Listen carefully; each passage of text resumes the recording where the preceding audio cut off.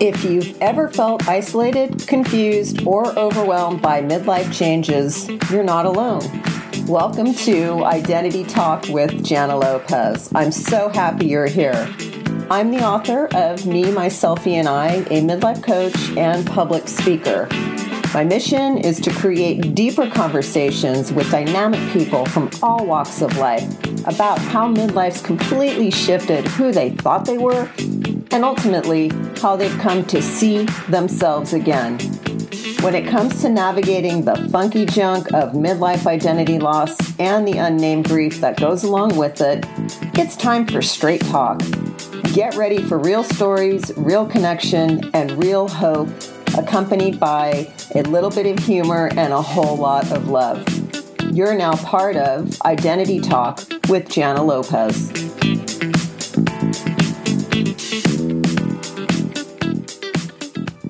This week, I'm excited to have on as my guest Barry Kubrick. Barry Kubrick is a 3-time Emmy winner for Best Host and Show for his series Between the Lines with Barry Kubrick. The program aired on PBS for 24 years. During that time, Barry had conversations with amazing guests, including Queen Noor of Jordan to Secretary of State Warren Christopher, and tons of other amazing people, including world literary giants like Ray Bradbury, James Ellroy, Anne Rice, and hundreds of others. Plus, he's had guests on from the film industry like Ron Howard, Sir Ridley Scott, and many, many others. In January of 2020, he created a new show strictly for his YouTube channel called Just Between Us. I've watched it. I love it. It's been amazing to see Barry really get to the heart of the matter of people's wisdom and inspiration. It's been one of my favorite things to watch. One of Barry's most exciting accomplishments was that in 2019, he was a recipient of the Ellis Island Medal of Honor for his enriching and entertaining programs. This award was given to people like Muhammad Ali, political and influential business people, and 7 U.S. presidents.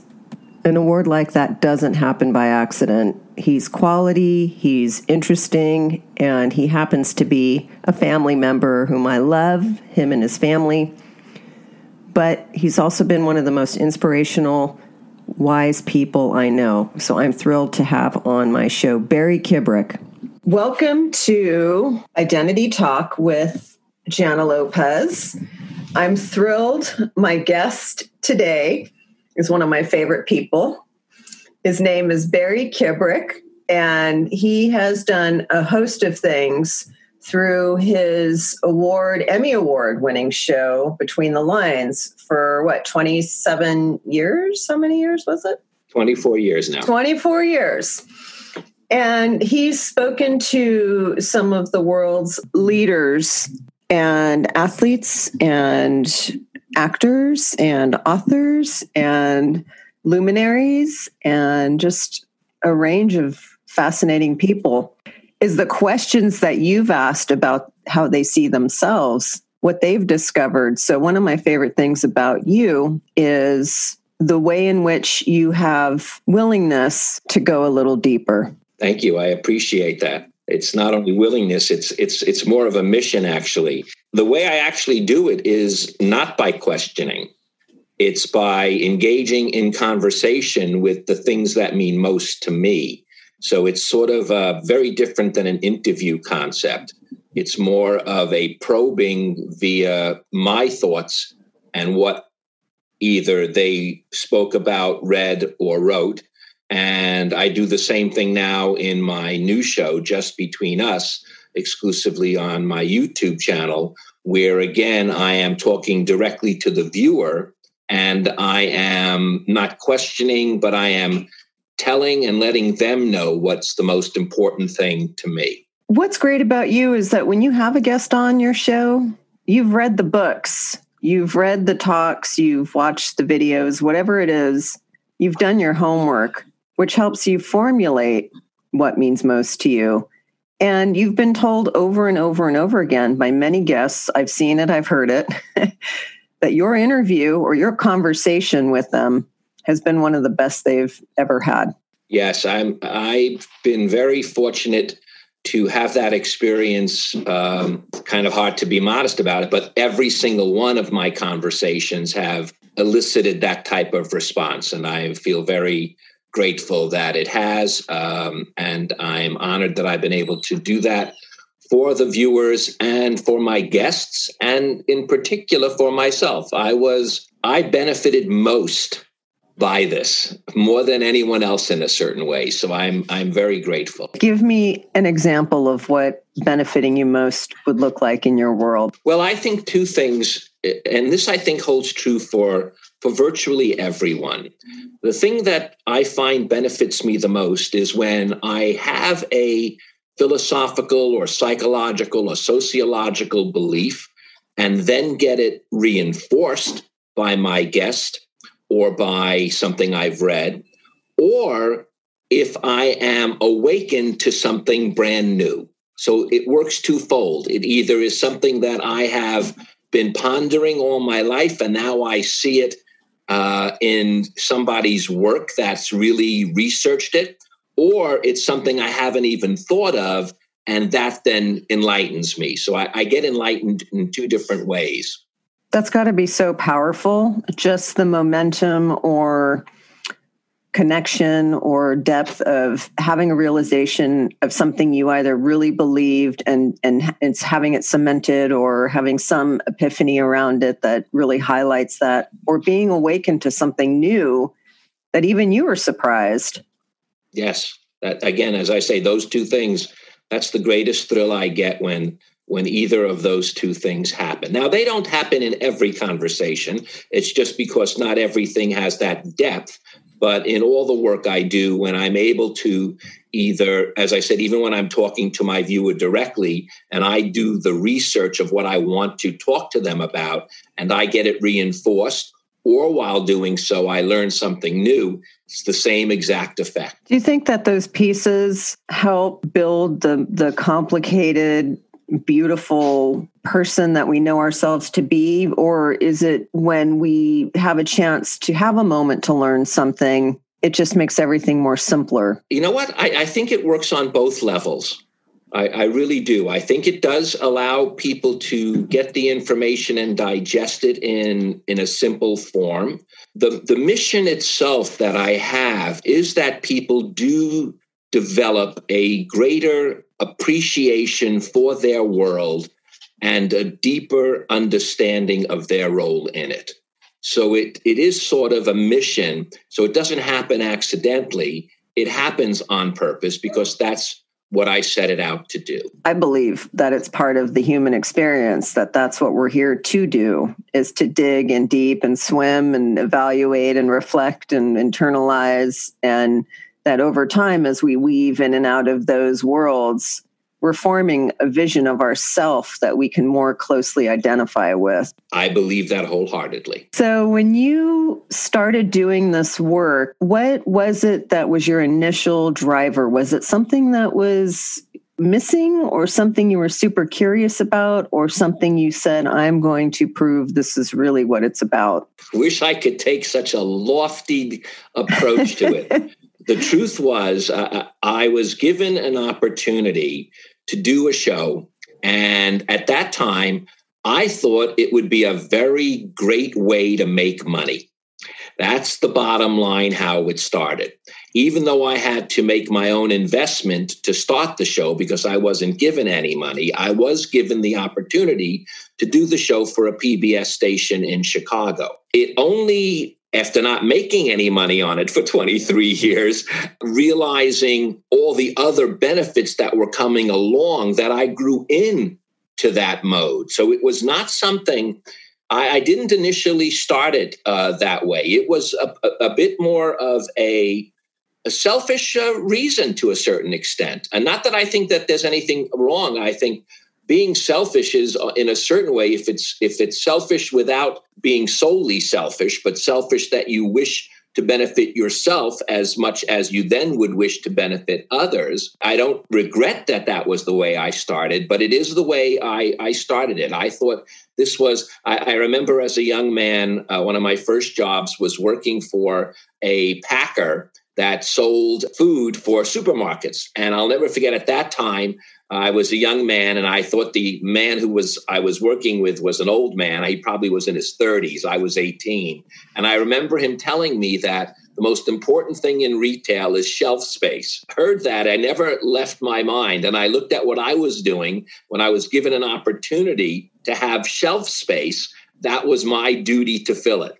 So it came out of more of a selfish mode when I started. But as I said, it grew into something much larger than that. And that's part of the blessing I feel I got as well, because by it growing that way, I grew that way. And to this day, I benefit by that experience. Who was your first major wish list guest that you landed that you were like, wow? Well, I've been very fortunate. My first guest was Mario Puzo, who wrote The Godfather. My producer at the time, Joel Bailey, convinced him that this would be a great experience. So even without any guests prior to it, my first guest was Mario Puzo. Wow. Some others that would be like that, I remember when she refused to do any interviews but mine, and that was Queen Noor of Jordan.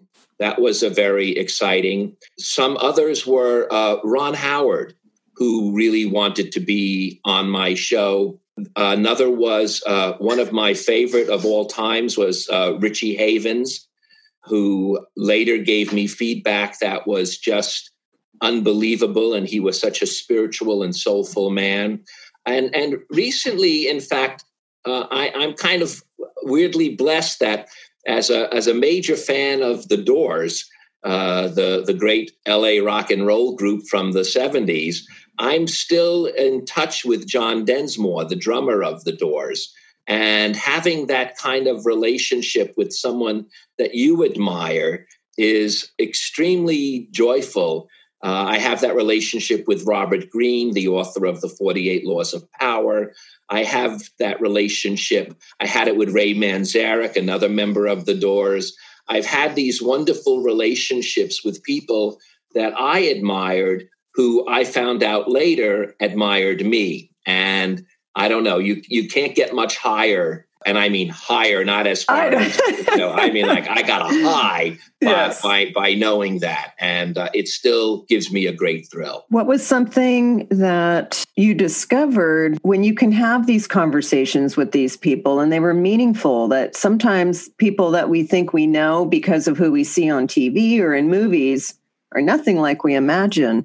And sometimes we meet people that surprise us, like for good and bad. What's it like when you meet somebody and it either elevates or diminishes your whatever perception you might have had? For the most part, I have been very blessed that I have felt elevated, and let's say they have not disappointed. 90% of the time, the people that came on were even better than I would have hoped they would be. But there is that 10% of the time where, this is going to sound very strange, Shanna, but some of the, quote, most famously spiritual people that I had on my show and met were the least spiritual. And those were the ones that truly disappointed me, when so many people in the world really followed what these people believed and said. And then I met them and they were really in their soul not that great. That disappointment is far worse than even the high you get when you are surprised by someone's depth and spirituality. So I found that, and that has happened. What's creepy is those that are outwardly more known for their spirituality and quote their wisdom, when you meet them and they're the opposite, what really annoys me is not so much how I feel about them. I feel they've scammed the world. And that depresses me. I don't let that out while I'm conversing with them, and I still do my best to bring out their salient points. It's not that their message is necessarily bad, but they themselves do not live, or as they say, they do not walk the talk, and that's disappointing. I think with identity, it's who we see in the world, It's who we project because we're seeing them as we see through ourselves. So we're projecting some of our stuff in the mix when we're seeing somebody. And as they present themselves to the world, it's almost like a hologram. That's the way I describe it in my book, Me, My, Selfie, and I, when I talk about the selfie, the projection of this hologram version of people. Sometimes people get conditioned, and that's like all they can put out there. But I wonder who they are when they go home at night, when they're alone. That's exactly what I think when I see that projection and then meet them. And I turn to my wife and my son, both of them work on the show with me. And my son's my director and producer and editor. And my wife she's the main boss of everything. We sit back and talk and we just go, how do people get that way? What do they do when they go home? I always found this to be true. The people that feel so good about themselves are usually those who aren't, and those who are so much more humble and even more questioning of themselves are usually the most wisdom-filled humans that I've met. Years of doing this, I find that the people that have that type of attitude usually go home pretty comfortably because they're there to just give out this advice, and they're acting as salesmen and shills. It's the people that really do have a deep caring and soulful insight that have more troubles in a certain way. It's sad to say that, but it's true. Those that don't care, and those that do care pay a little bit for that. Let's talk about your identity. Would you say, are you who you always have been, or have you shifted, changed, morphed? How old are you now, if you don't mind me asking? I don't, 65. All right. So at 65, was there ever a time in your midlife where things became a little wonky? Was there like a transitionary time during midlife for you, or was it pretty smooth sailing? First of all, I never had it smooth sailing. So it was always in transition.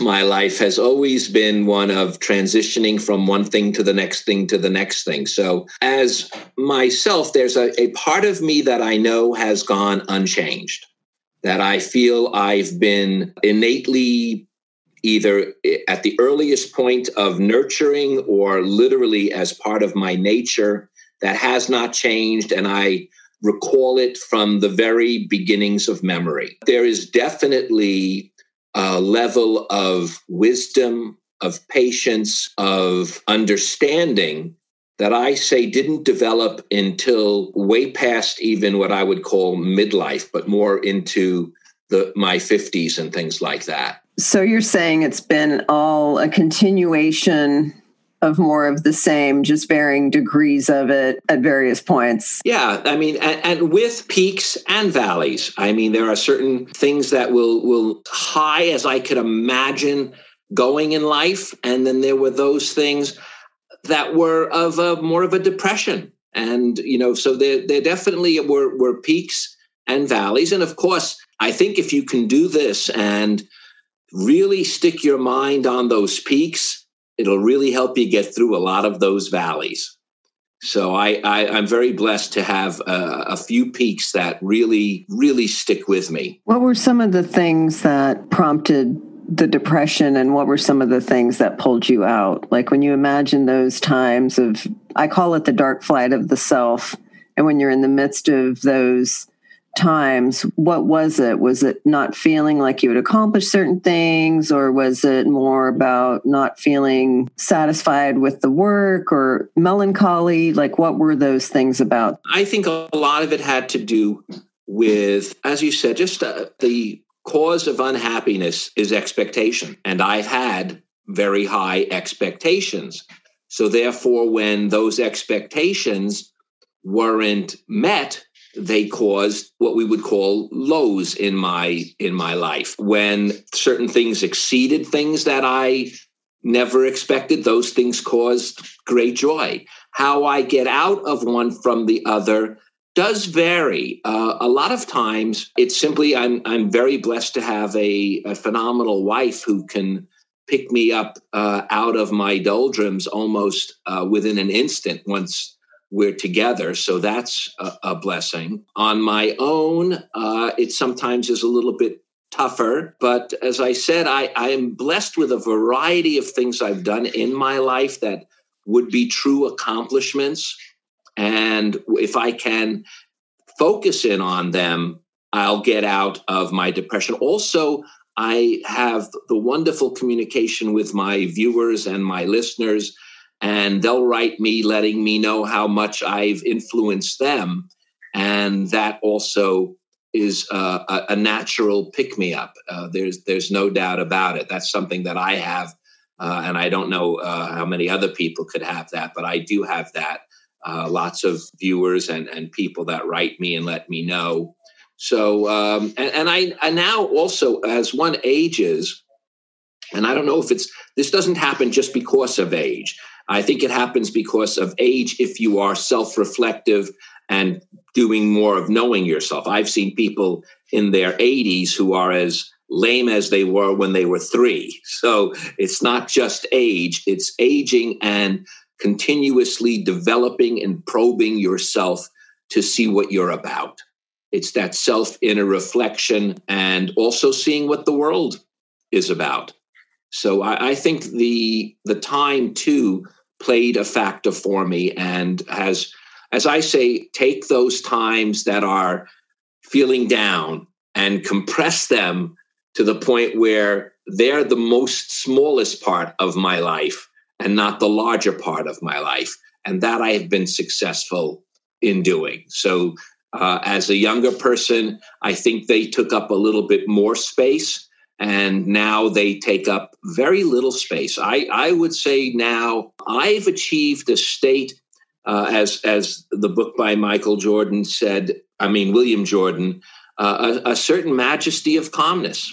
There's no doubt about it. I have achieved a great level of that, and I'm aware of it. And that true blessing to finally be able to say that. Yeah, I mean, I think people feel things, they go through things, but I don't know that they're always aware of it when they're in the midst of it. So the fact that you're able to be aware of it as it's happening is probably one of the greatest signs of self-awareness or self-allowance that we can give to ourselves, making room for those things. Most definitely. I only wish upon the world that everyone has that opportunity. So when you think about a search for self, what are some of the things that come to your mind about how we do it or why we do it? Well, why we do it is that's inbred in humanity. Once we develop that frontal lobe, there was nothing but the ability to do that. That's what that frontal lobe separates us from everything else. That is the human quest. It's outside of survival, it's the quest for knowledge. It's as, I think, instinctual as anything. Now, why do some people have it greater than others? That's also part of humanity. We need that mix. If everyone was just thinking deeply, we wouldn't have others to do work that needs to be done that doesn't require thinking deeply. So it's not necessarily better to be one or the other, as far as I think the universe looks down upon us. But there's no doubt that for the most part, I believe that the quest for knowledge, the quest for curiosity, the quest for understanding has been within us since the beginning, or very close beginning, to our humankind. Are we able to know ourselves? Well, I think that's the great line, is to know thyself is to know you don't know thyself. It's the greatest thing you can really do. You can't really know yourself, but your goal is to continue to strive to do so. But the bottom line is it can't really happen. It's just like impossible to achieve perfection. You can only be good enough. So, it's impossible. I don't think, it's like the man who climbs the mountaintop and the guru just says, why are you here? It's like, you don't need to climb the mountaintop. We all do the best that we can do. Problem is, we don't all appreciate that within ourselves. You mean our ability or our lack of ever achieving something that's unachievable? Nothing's unachievable to a certain extent. I mean, as humans, I think we'll be able to really excel at achieving as we continue to evolve. But I do think its concern is the lack of kindness we give to ourselves. Too many good people are too harsh on themselves. And I think the most important thing we can do as good people is have the ability to forgive ourselves and be kinder to ourselves. I definitely would agree with that assessment. And, I think there's times when I feel like I know myself, I have a fleeting moment or a feeling or something is internalized, and I actually say, I get it, like in this moment. It's fleeting and it changes and it's always changing. So as much as I think I know, I really don't know. Like the moment leaves and then there's a new moment where I'm presented with something new that I'm trying to discover or learn. I think I listened to one of your interviews one time where you were talking about the relentless search. I mean, you've talked about that a lot in many of your interviews, but there was one that stood out to me about sort of the nature of it, that it's just a necessary component, is that it's always going to be that way. It is. In fact, the title of my book that I'm completing is The Things I've Learned But Still Don't Know. And I think to internalize information and knowledge is what true wisdom is. And it is one of the hardest things to do, is to internalize and understand and really grasp to the fact that it is an endless search, and that I think is, on one sense, if you can accept it, the beauty. Do you like yourself? Most of the time I do, yes. Now I in fact, I more than like myself. I have a very good ego, and I always have, even when I am disappointed in some of the expectations that haven't occurred, the liking of myself, the feeling of my ability and my humanity and my goodness has rarely left the planet.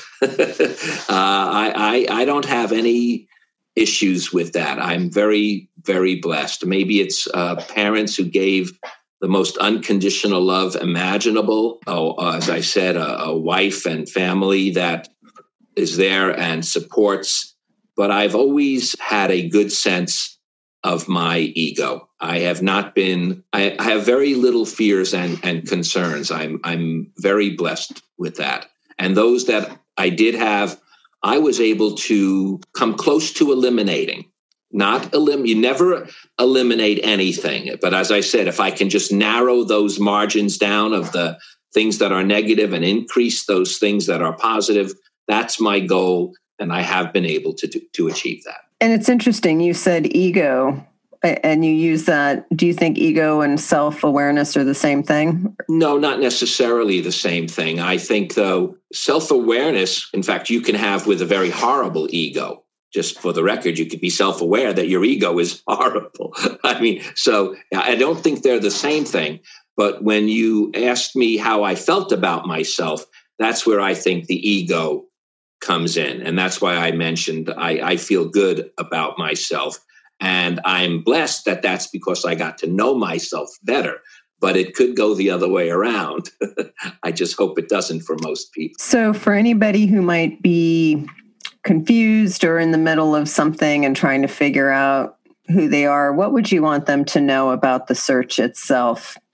That it's ongoing, it's forever, and that the worst of times, as the wise men told King Solomon, those too shall pass. So if I can give anybody something, it's that those bad times will pass if you let them flow through you, and that nothing is really final and nothing is really fatal.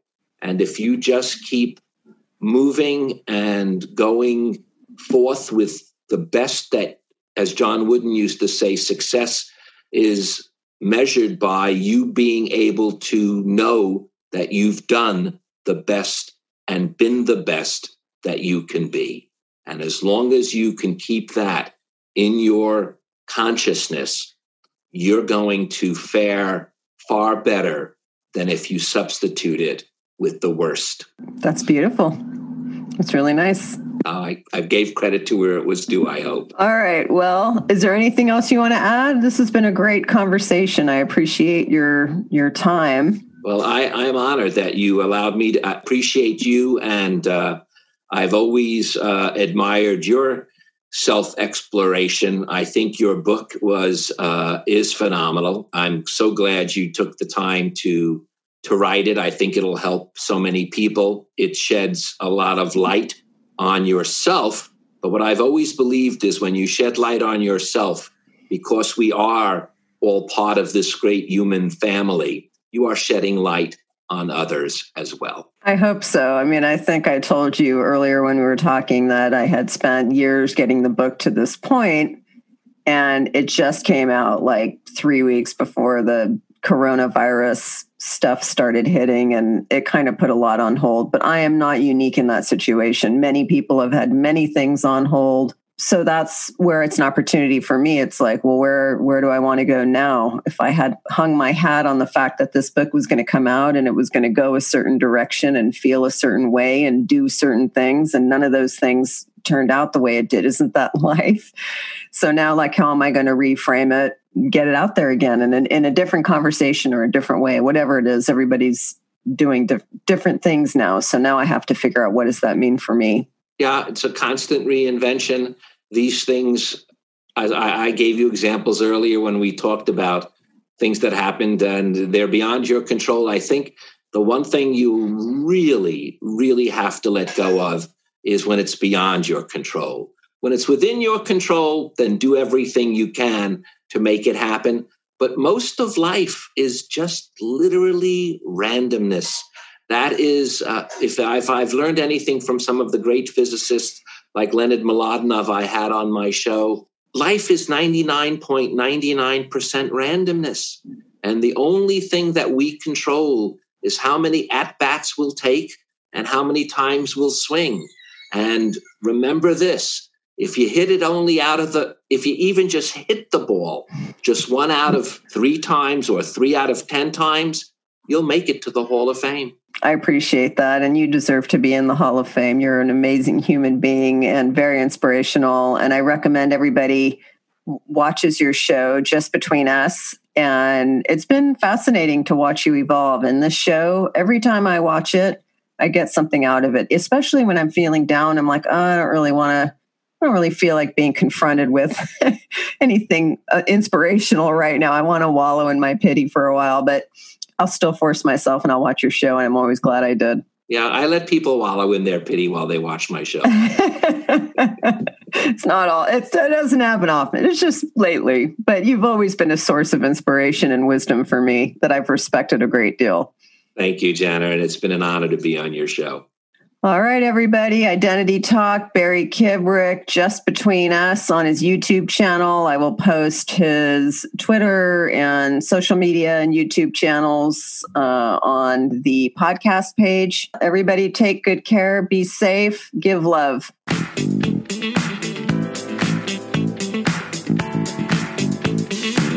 Thanks so much for listening to Identity Talk with Jana Lopez. It's been a real honor.